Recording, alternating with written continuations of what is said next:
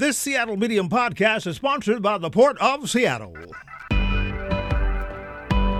Hi, my name is Mian Rice, the Diversity and Contracting Director for the Port of Seattle. As a public agency, the Port of Seattle serves the community, and our investments should benefit everyone who lives and works here. The Port is committed to equity, diversity, and inclusion, and to leveling the playing field. That means continuing to open doors to contracting opportunities to all, especially women and minority-owned and disadvantaged businesses. How can you participate? List your business in Vendor Connect, a database of contractors. Attend PortGen workshops to learn how to do business with the Port. Learn more about contracting opportunities at portseattle.org. For more information on operating a concessions at Seattle-Tacoma International Airport, visit lease.ctacshops.com. The presidential election season is heating up as Donald Trump and Joe Biden both are making some efforts to carve out their share or cut shares from their opponent as it relates to the African-American voters. With this morning's top of this issue is Hazel Edney, editor-in-chief of the Trice Edney Wire. Good morning, Hazel. Good morning, Chris. Thank you for having me. Oh, it's a pleasure. Hazel, we are months away from the election, and both candidates have obstacles that they have to come as they are looking to maintain or take as much of the black vote as possible. Let's start with Donald Trump, because his approach to attracting black voters or persuading them to sit out of the election is seen by some as being disrespectful and by others as very interesting. Wow. It's like, what in the world? It's like, what are we going to see next? And forgive me, I might sound a little muffled because I have a little cold. Well, yes, let's start with Mr. Trump. When I think about Mr. Trump, the first thing that I think about, at least from a black press perspective, is when the 5 black men accused of rape in New York, and Donald Trump bought a full-page ad calling for the death penalty for them, and then they were acquitted. They won $45 million or $41 million and were exonerated. And there was never an apology from Mr. Trump. And now he believes that black people are going to vote for him because he says he's being discriminated against. Unfortunately, Chris, he's probably right. There are some who will go to vote for him because, unfortunately, we have it's like we have amnesia. And this is just the American way. We just think about something for a little while and then we stop thinking about it. And we forget about it and forget about the impact that this election could have on black people based on what his past has been. And so that is the fight that black civil rights leaders and voter advocates are up against, trying to get, it's very simple, trying to get more people out to the polls in November than the Republicans get. That's the bottom line. Whoever gets the most people to the polls and stands on principle will be the next presidency of the United States. Right. And Hazel, you're right. The fact that Trump thinks that black voters should vote for him or connect with him because how he's been treated by the criminal justice system is really just downright insulting. There's no comparison to what he's gone through with the criminal justice system, which is he brought upon himself basically by most people's standards, and what we as black folks have gone through and endured for many years just because of the color of our skin.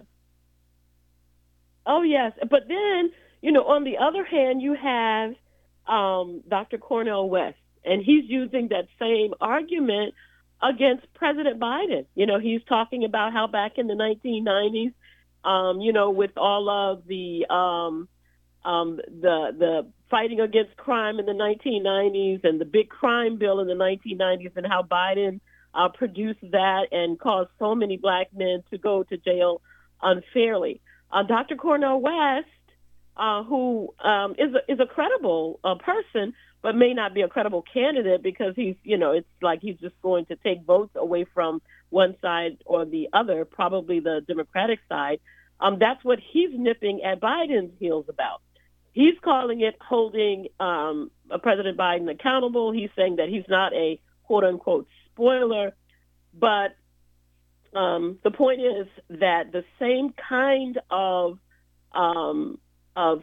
issues that we point to for Trump, some will try to point to for Biden. And that's the reason that last week the Biden administration, the White House, which is not involved in the election, hint, per se, but they came out with this huge list of what Biden has done for Black people. And if you remember, when he first announced his candidacy, he did that big video on Charlottesville and white supremacy, et cetera. And so whatever it was that President Biden did back in the 1990s, apparently he has made up for it because he got 90% of the Black vote in the last election.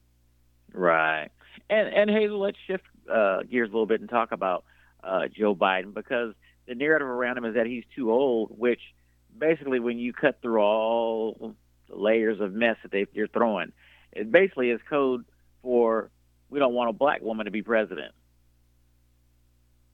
Well, yeah. I mean, when you hear Nikki Haley stand there on a stage in South Carolina and said the alternative, she said there's going to be a woman president, and the only other alternative is Kamala Harris. I mean, what is she saying? Is she saying? I mean, come on, Nikki? Are you really saying that Kamala Harris, that you are better than Kamala Harris because you are white? That's how it comes across, Yeah. And so, yes, the bottom line is that nobody is wanting to say it, but they're trying to avoid a Kamala Harris, the former Attorney General of California, by the way. She ran that state's Attorney General's office, and so why wouldn't she, a senator, why wouldn't she be qualified to be president of the United States, other than the fact that she is a Black woman? And right now, Black women are making all kinds of headway, in this country, and that's the last thing that some people want to see. But if it ever comes to that, I believe that she could become a rock star in the Democratic Party. Yeah. And speaking of Kamala Harris, people have, will also use, Black folks will also use Kamala Harris as a reason for not vote for Joe Biden as well, when some of them point to the state of California and what was taking place in the criminal justice system when she was the state attorney general, but not really putting things in the full context. At the end of the day, some of the stuff that was taking place weren't even cases that were tried by the Attorney General's office in the state of California. But the other thing is, Attorney General's offices across the country, carry out whatever is the law of the state. The bottom line, exactly. That is the bottom line. The Attorney General's offices, they don't make law. The legislatures make law. They carry out the laws. And so although, there was some controversy concerning some of the decisions that Attorney General Kamala Harris made, in California, there was some controversies pertaining to Black men, et cetera. The presidency is different. You have more influence overall because you're not carrying, because as Attorney General, you're carrying out the law. As the United States president, you have an opportunity actually to do some executive signing, make some executive decisions, et cetera. So you of course you become the most powerful person in the world. So you have an opportunity to do more concerning what your thinking is and what your principles and beliefs are.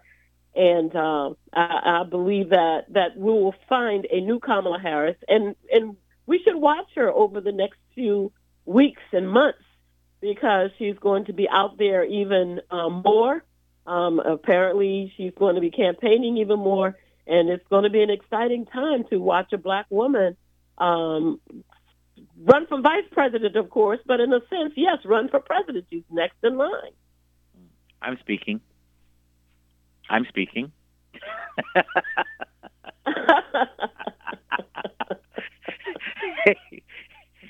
Hazel, let's talk a little bit about voter apathy because there's going to be some voter apathy, especially among African Americans, because historically that's been the case. It's just a matter of how much. But really thinking about that, because there doesn't seem to be a sense of urgency or passion as it relates to the presidential election amongst a lot of people, and yet we see where apathy has gotten us over the years. How important is it for people, especially black folks, to be engaged enough to get educated on what the candidates have done? Both candidates have been in office, and we know what they will do and what they've done, which is unique because usually we have information about one person because they're in office at the time as an incumbent. In this scenario, we've seen the action of both candidates while in the office of the presidency of the United States. Well, it's going to be essential for all voters, black and white, to get clarity on what both of these candidates stand for.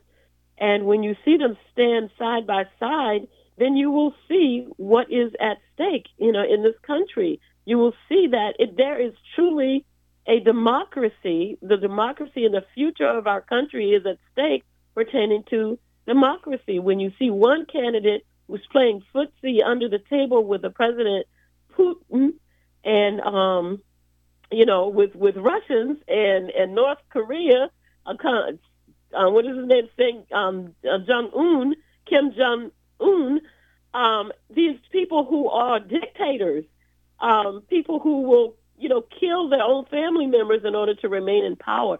When you see the company that one candidate is keeping, and when you see another candidate who's saying, what happened in Charlottesville was wrong, Ku Klux Klan marching the streets is wrong, then there is an easy decision to make. And you don't have to really get far past that with self-education and education of our communities. But yet, it's like I said, we have amnesia oftentimes, and what we see on television is the last thing that we remember. And what we see in social media, and we've got to watch that artificial intelligence, is the last thing that we remember. There are lots of tricks that are going to be played and that's coming up. And so if we just remember some of the key elements of this race, then we will know how to vote when we go to the polls. Right. And speaking of that, Hazel, we're looking right into the eyes of Super Tuesday, where 15 states will hold primary elections. What should voters in these states take into consideration? And also, what will Super Tuesday say to us as a whole for those of us who live outside of these states? Well, Super Tuesday is a pretty big deal. 15 states are going to go to the polls on Tuesday, March 5th, and say who they want to be president, of the United States. Now, there are not many choices. It's not like, it's not like there are two Democratic candidates and two Republican candidates. And so it's going to be huge for those who are watching from the outside to at least watch, those numbers. But the biggest number to watch is going to be the number 270. And that is what number we're going to be looking at in November, 270 electoral college votes. And so that's why, whoever wins those, even these same states, of course, we're going to the polls on Tuesday to choose the Republican candidate and the Democratic candidate. But when these states go back to the polls in November, then they will be choosing how many electoral college delegates to give to which candidate. And that's the most important thing. To get to one of them, it's got to get to that 270 first. And that is the reason that this is really a race to who can get out their voters. That's the bottom line. That's why you see the civil rights leaders and the Melanie Campbells and the Al Sharptons and them, I like to say, and them getting people riled up, because black people, we need the issues to get excited by. And so the bottom line number is the 270 that we have to push for. That is what President Trump at that time was trying to get changed. when he was talking to Georgia on the phone.